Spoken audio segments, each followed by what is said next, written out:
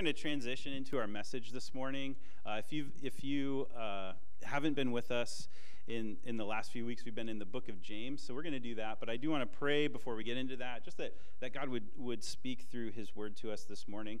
God, I pray that as we turn our attention to your word, that, Lord, you would open our eyes, open our hearts, God. Open our ears so that we can hear what you have for us. Lord, we thank you that your word is pretty plain when we open it up. God, that it speaks right to us. And in this passage, we know that there's some pretty plain words for us to understand. And so we pray that you would help us to do that in Jesus' name. Amen. So, yeah, we've been walking through the book of James over the last few weeks. The book of James was written, it's the first book written in the Old Testament, or New Testament. Let me get rewired here. First book written in the New Testament. It was written to a really young church. The church, this is about a 10-year-old church. So full of energy, full of things going on, full of drama and all this stuff. And James is like the pastor of this church. And so he's speaking wisdom to this church. It's time to grow into maturity as Christians. And so he writes this book in the major call of the book of James, which we'll really see evident today, is to live intentionally. That our lives of faith aren't supposed to be compartmentalized. They aren't just supposed to be a piece of our lives. They're actually supposed to be the whole thing. That our faith in Christ should be evident from head to toe. And that our faith isn't supposed to be passive, not something we check into and check out of, but something that is alive and growing in us. And so as we read today, we're going to come to a passage that can be hard to interpret a little bit. That can be hard, as plain as it is. We might read this and say, well, what about grace? Because what this passage talks about is living a life of faith without practicing it.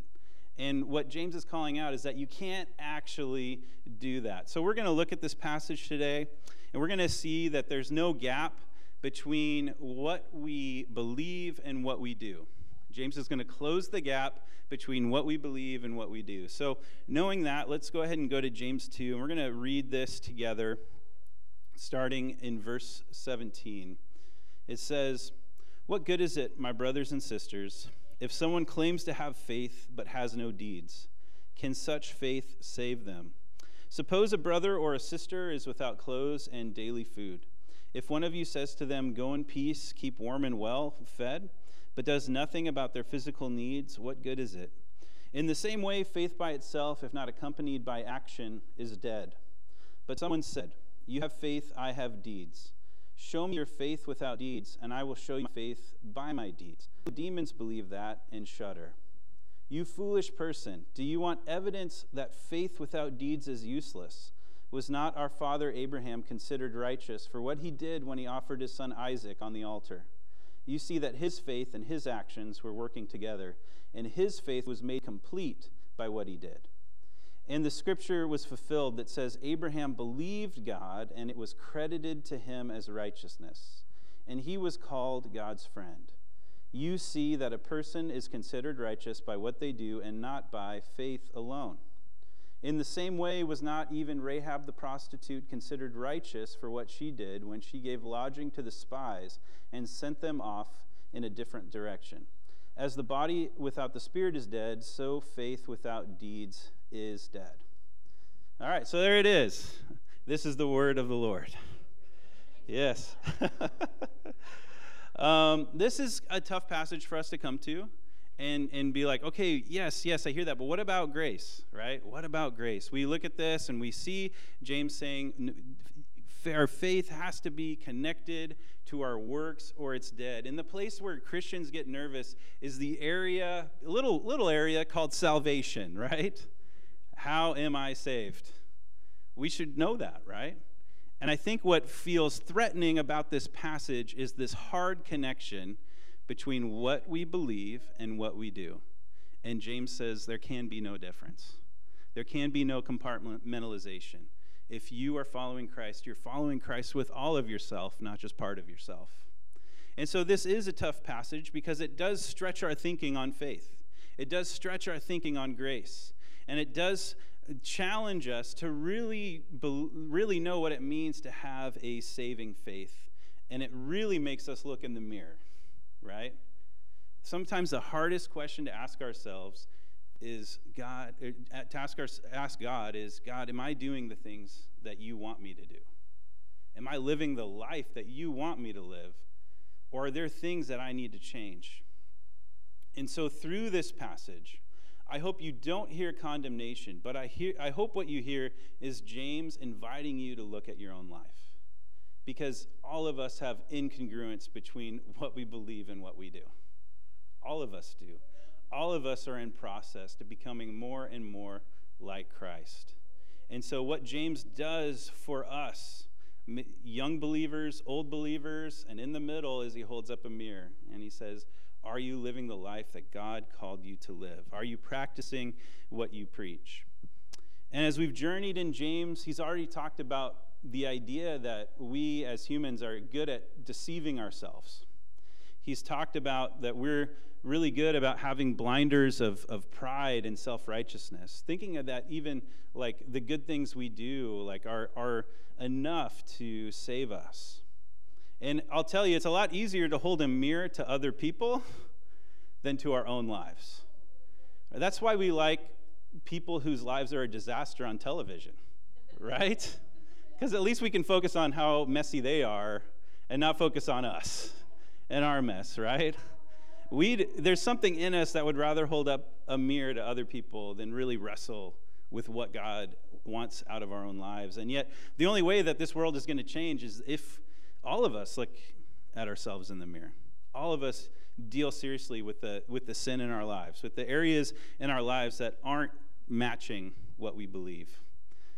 So the point that James is making here is that we prove that we believe through what we do, that our actions speak to what we believe. Our actions speak to what we believe. You may have heard the term like practical atheism. Like we may believe cognitively that there's a God or believe to a confession of faith, but then live like God's not there. And some people would call that practical atheism. Like, yes, on Sundays I believe this, but practically I kind of live like God's not there. And so what James is trying to do is show, no, if you really have faith, it would show up throughout the week. It would show up in your life. And so here's the point that I want to make as we get started today. A real faith in Christ translates into Christ-like action. If you believe in Jesus, you will start doing the things that he did. As simple as loving your neighbor.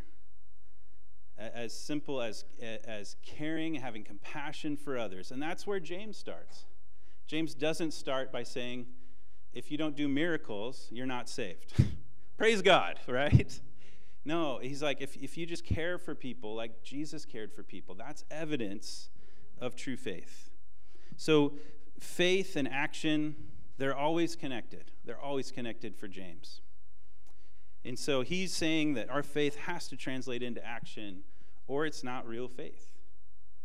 So I'm going to go into history. Sometimes I go into history, so if you don't like history, you can tune out. Some of you love history, which I found out, which is great. So if you love it, you'll love this maybe.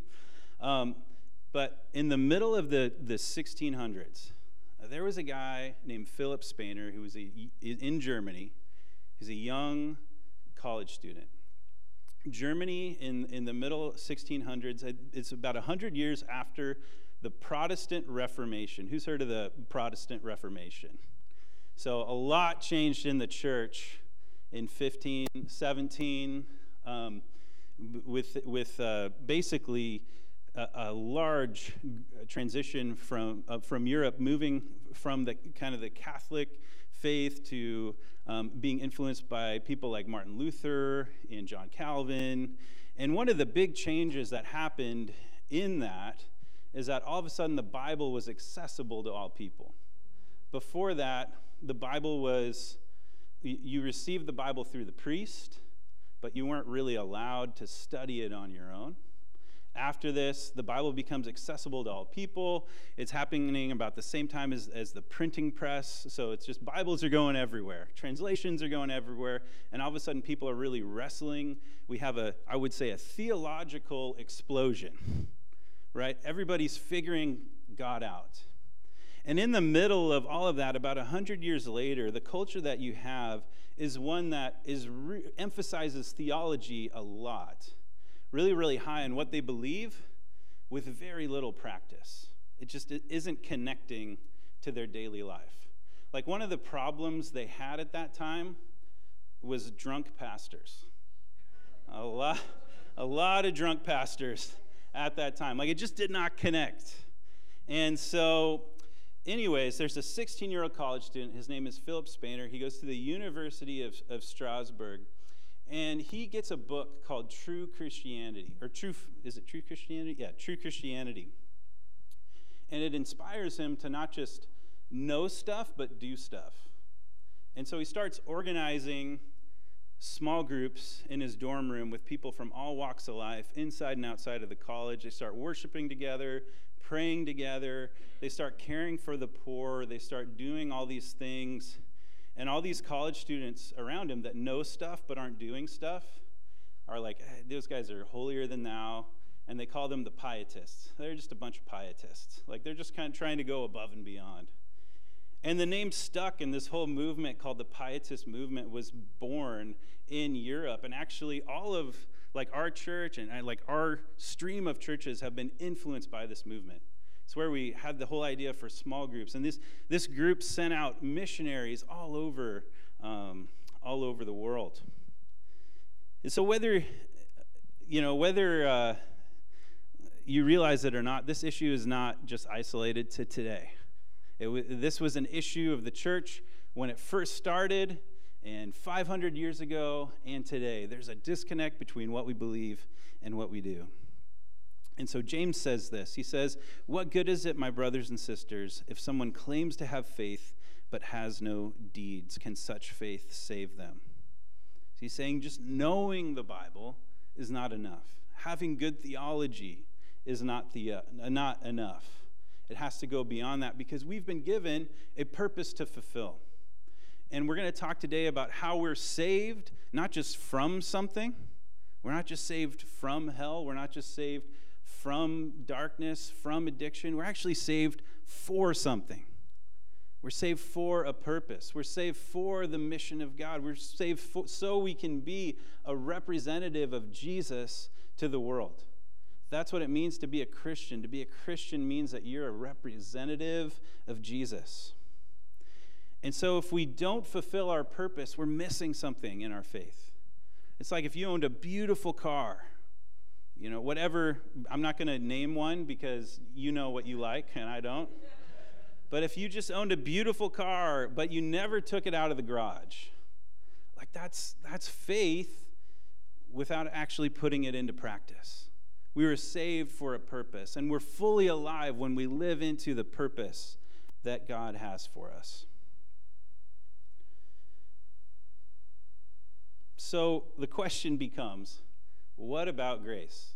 Does this passage, does it challenge grace? Because I thought we were saved by grace. We're Christians, right? Because if we say we're saved by works, that puts us in the boat with every other religion out there. Every other religion is trying to figure out, how do I get to God? If I do enough good things, if I mow enough lawns, if I bake enough cookies, can I get into heaven? And the message of the gospel is not that we reach up, but that God reaches down and grabs us. So then how do we connect what James is saying here with the gospel of grace and grace alone? This is what Paul says in Ephesians 2. "For it is by grace you have been saved through faith, and this is not from yourselves, it is the gift of God, not by works, so that no one can boast. For we are God's handiwork, created in Christ Jesus to do good works, which God prepared in advance for us to do." So here's the counterpoint, or what seems like a counterpoint. And the real question is, are James and Paul at odds? No, they're not. They're not at odds. It's not about faith or works. And Paul makes it really clear. Let's start with this. Paul makes it really clear that we are saved by grace and grace alone, that it's through the free gift of God. Romans 10:9, if you confess with your heart and believe, if you confess with your mouth and believe in your heart, you shall be saved. That's the message of Romans.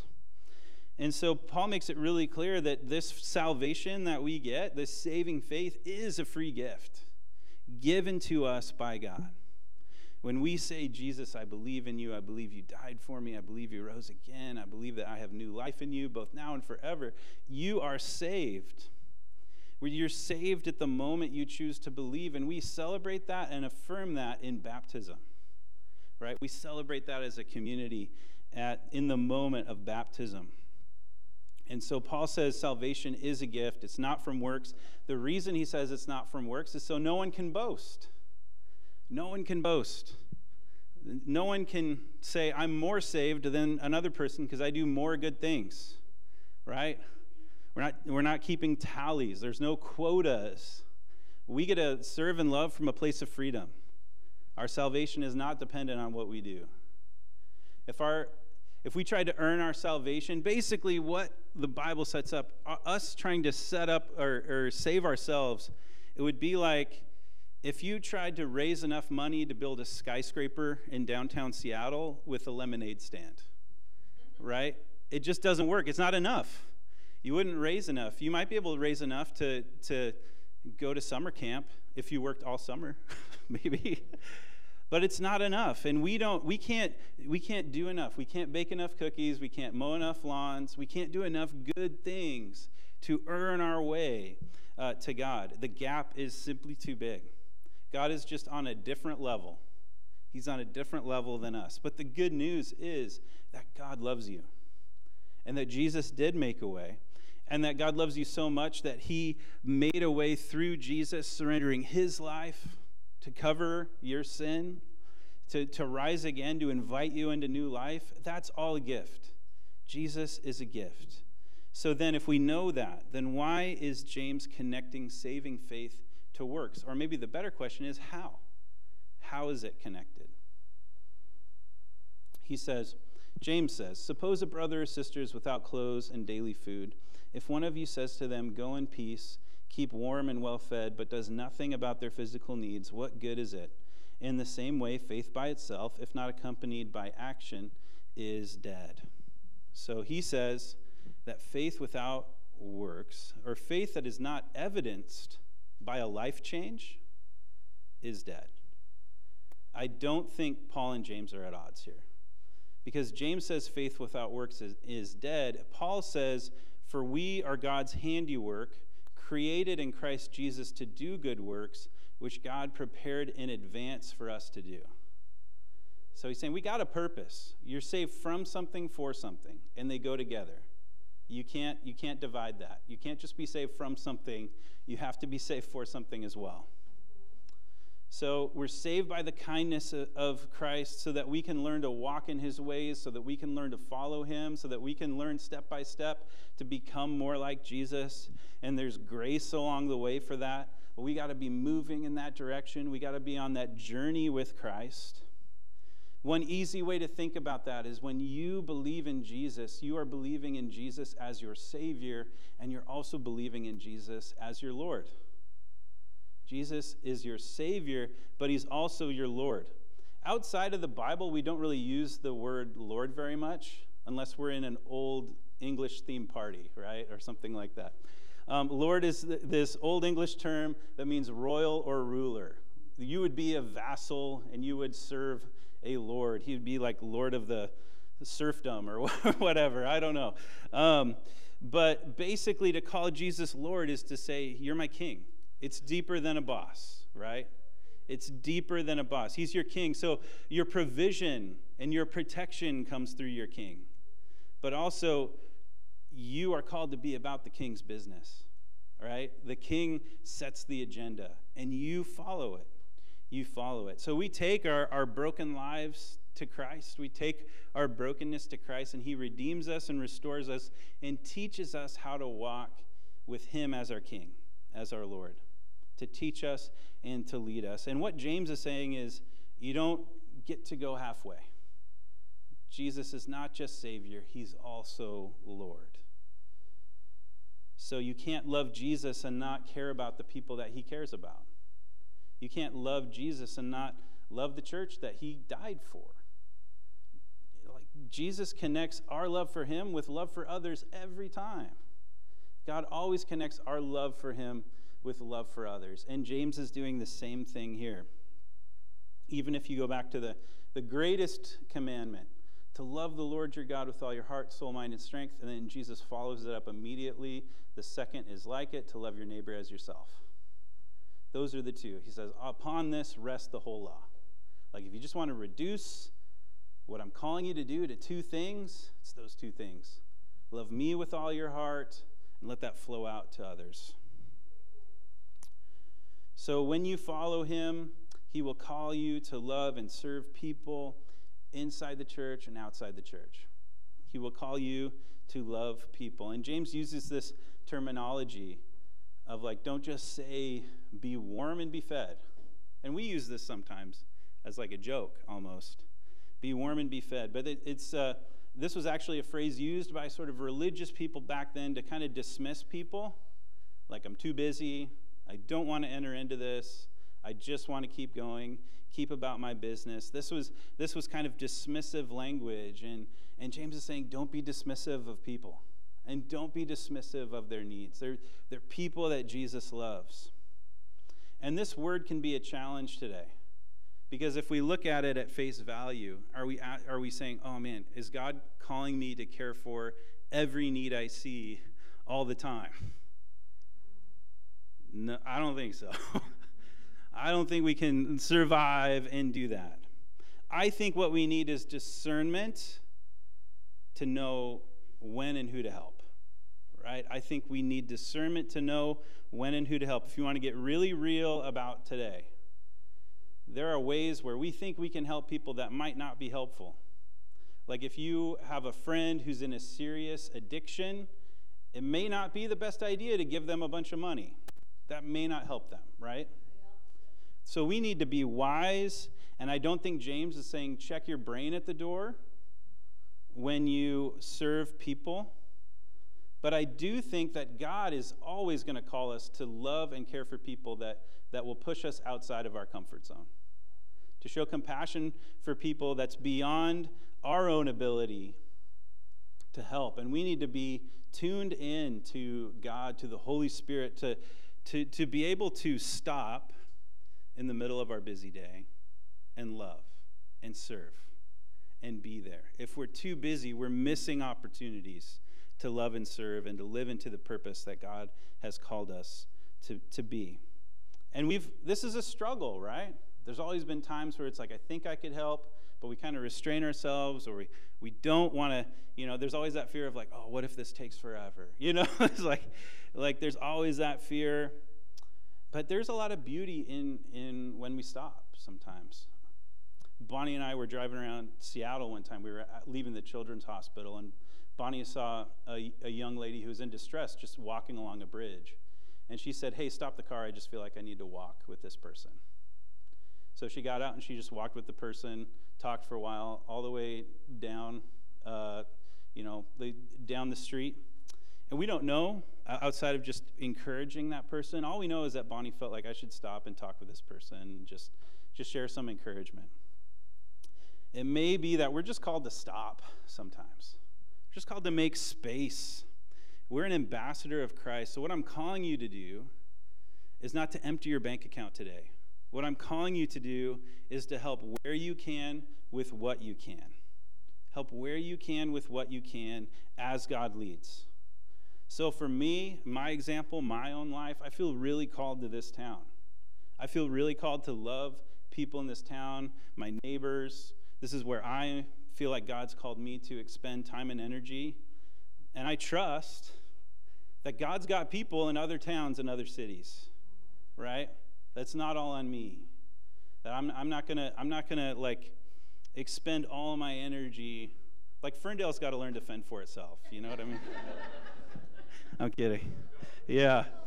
I'm just joking. But we need to be a blessing where we live, right? Be real intentional about it. Be real intentional. Ask God, who have you called me to? Who should I be serving? Who should I be loving?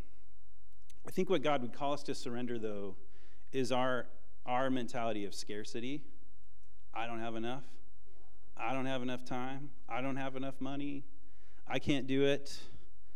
Because you know who never runs out? God never runs out. The power of the Holy Spirit never runs out, and God's ability to save never runs dry. So if we say, man, if I give this away, what am I going to do?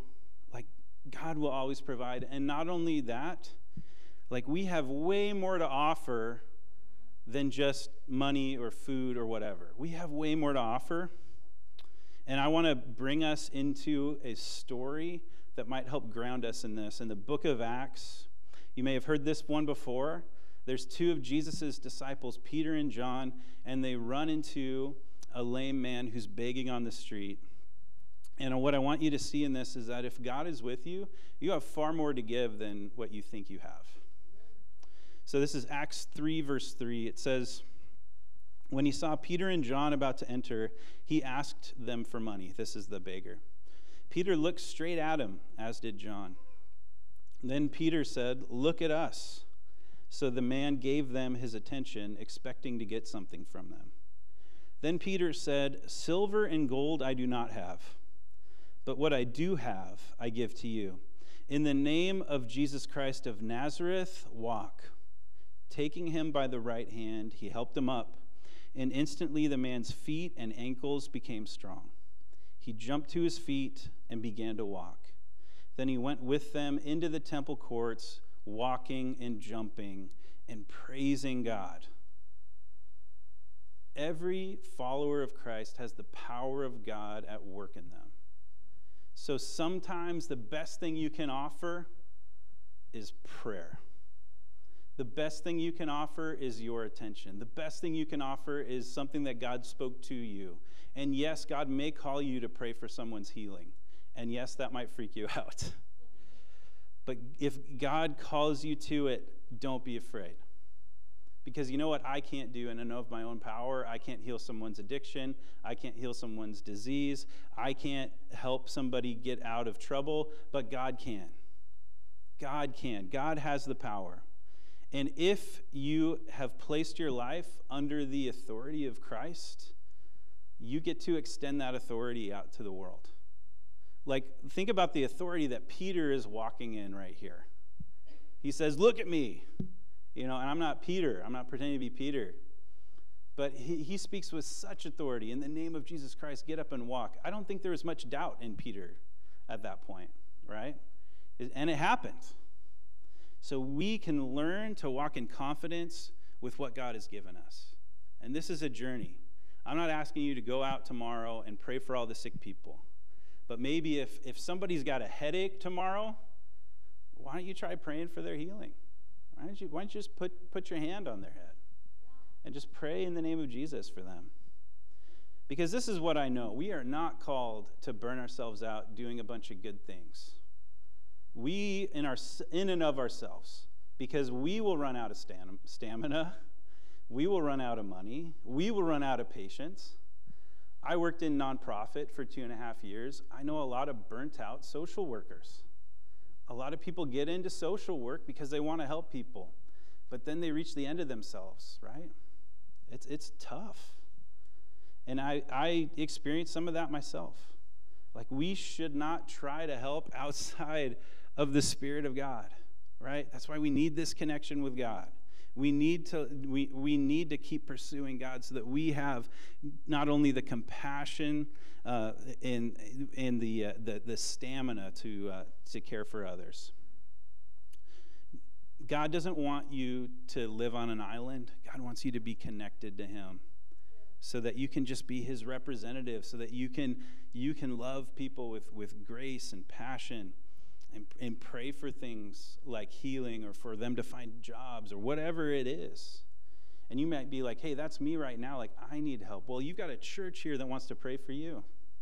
So we want to know that so we can pray for you. If you're in a place where it's like, man, I need prayer. I need help. So if we really have faith, we have the power of God in us. We're even going to sing a song here at the end about how there's power in the name of Jesus, how he breaks every chain. Like, we need to believe that as a church. Like, there is power. It seems hopeless in the world. You might take a walk somewhere, some city somewhere, and just feel hopeless. No, there's power in Jesus' name. So what the early church did is they prayed for boldness. You know, they're like, man, just give me boldness. And I'm kind of afraid to enter into the fight here. But like, just give me boldness. And you know, it does seem tough out there, right? We look at what's going on with some of the drugs that are out there and some of these problems, and these seem huge and hopeless, but man, God is never out of control. It's never beyond his control. So as the world spins out of control and runs out of solutions, the only solution that I see is a church confident enough to walk in the power of God and to pray for people who are hurting and to stop and to enter in. So here's kind of my closing point as we kind of wrap up this morning, as we sort of make sense of what James is saying, which left by itself, it seems pretty daunting, but I think this is what he's getting at. A complete faith in Christ involves our entire self. It flows from our heads to our hearts and out from our hands, feet, and mouth. I want to make this very visual, right? Our faith involves all of us, what we say, what we do, how we help with our hands, how we love with our hearts, and yes, what we learn in our minds. God wants to use all of it. Heart, soul, mind, and strength is another way to think about it. What James is saying is it can't just stay here. It can't just stay locked away here. Your faith has to extend through your whole body. It involves all of you. It involves your whole being. Your spirituality must be connected to your entire life. When you go into work, the Spirit of God goes with you. You might not go in preaching, but you go in with the love of Jesus. You go in with the compassion to see your coworkers as however difficult they may be, as people that God loves. Now, James doesn't mince words. He says if there's a disconnect, if it stays there, it's dangerous territory. James says, you foolish person. Now, I want to say the translation here, it means empty, and I don't know why they translated it foolish, but it's this Greek word kenos, which means like, it says, you foolish person, do you want evidence that faith without deeds is useless? And he gives this example. Was not our father Abraham considered righteous for what he did when he offered his son Isaac at the altar? You see that his faith and his actions were working together, and his faith was made complete by what he did. And the scripture was fulfilled that says, Abraham believed God, and it was credited to him as righteousness, and he was called God's friend. You see that a person is considered righteous by what they do and not by faith alone. So what did Abraham do? God told Abraham one day to take his son up a hill and sacrifice him on the altar. It's actually this amazing image of what God would do one day with Jesus. And it's all the way back in the book of Genesis. And Abraham, without question, went through the steps. And he got to the point of almost killing his son when God stopped him. When God stopped him there. But it was that obedience that validated his faith. And that's the connection here. We have faith, and it's proven through our obedience. We have faith, and it results in obedience. And that does not mean you have to be perfect today.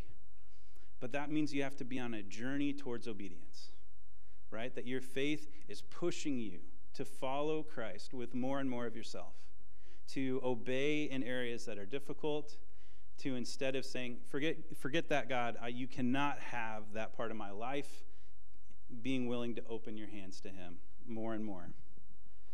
So, because the warning is, if our faith remains in our heads and we don't let it go through our whole body, we become shallow. And I'll tell you this, as a pastor, I would rather pastor a church of 100 people whose faith is connected with their head, through their heart, through their hands, than a church where faith just lives up here and people show up Sunday, right? Like, I want holistic faith. And so if you're here, know that that's what we're committed to. We're committed not just to make sure that you believe rightly, but that you are growing in your faith. We are that kind of church. So if you're here for a while, there might be some challenge. But it's all for your good so that your faith might grow and not diminish and not sink back. I think sometimes we have this lie that our faith can plateau. We can just plateau in our faith and kind of just stay here. But no, God's always going to challenge us to grow. Every day is a chance to grow as we continue to obey. Because Jesus wants your whole life, and he wants to teach you and guide you and shape you, and not on your own. Like, he gave you a family to help you grow in that. And I'm excited that we get to do that, and I'm excited for opportunities when we get to gather and get serious about what God's called us to do. So what James 2 does, it's like cold water in the face. It wakes us up. Like, man, I've got to get on the right direction. Or if I've fallen away, man, it's time to get back on this path towards obedience. So let's pray. Lord, I thank you for the high challenge of James 2. I thank you, God, that you've called us, Lord, not just to believe something, but to be something.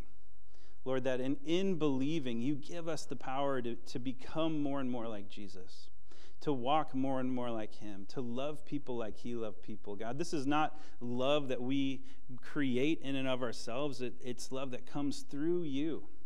And so, Lord, I pray that you would help us to learn obedience and not feel overwhelmed, but just ask, what's the next step?